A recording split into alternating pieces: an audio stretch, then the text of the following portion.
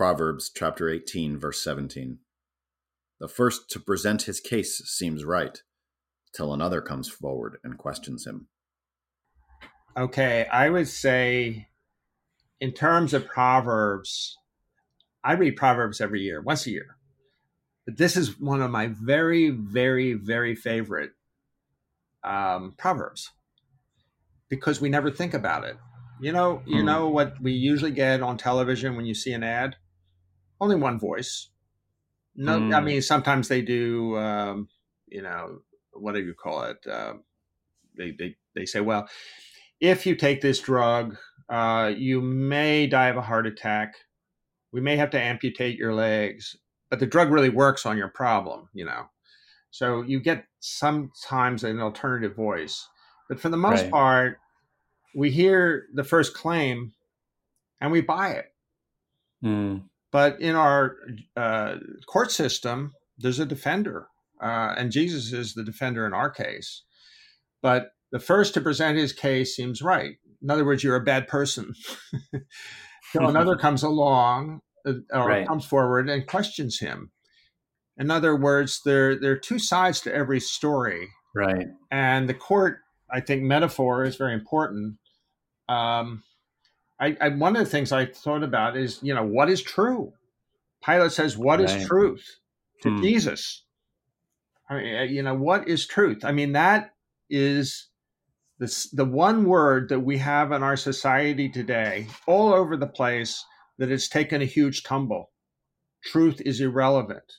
And it's kind of it's fled from being truth to being my truth. Yes. And that is a disaster. Yeah.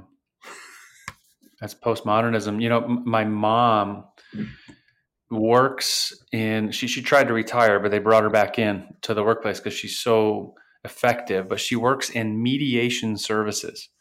Mediation. It's you try to resolve disputes before they go to court. And years ago when she first started, this was a big shocker to her because she would sit across the table from a woman who's divorcing her husband, and she would hear that woman's story. And my husband did this, and my husband neglected that. And my husband is, she painted the picture of this monster of a guy, and then she would leave the room, and then the husband would sit down, and my mom would kind of look and think, "Ooh, here comes the monster," and he would sit down and he'd be perfectly sane and reasonable and kind. And he would begin telling the story of how his wife did this and didn't do that. And he painted the picture of a monster too. And, it's interesting how perceptive Jesus was when he says, "Why do you see the speck in your neighbor's eye and not the log in your own?" It seems like one of the greatest tricks of the sinfulness of humanity, that we somehow are blind to our own sin. We all have it. All have sinned and fall short of the glory of God, but we can so easily see the sins in others.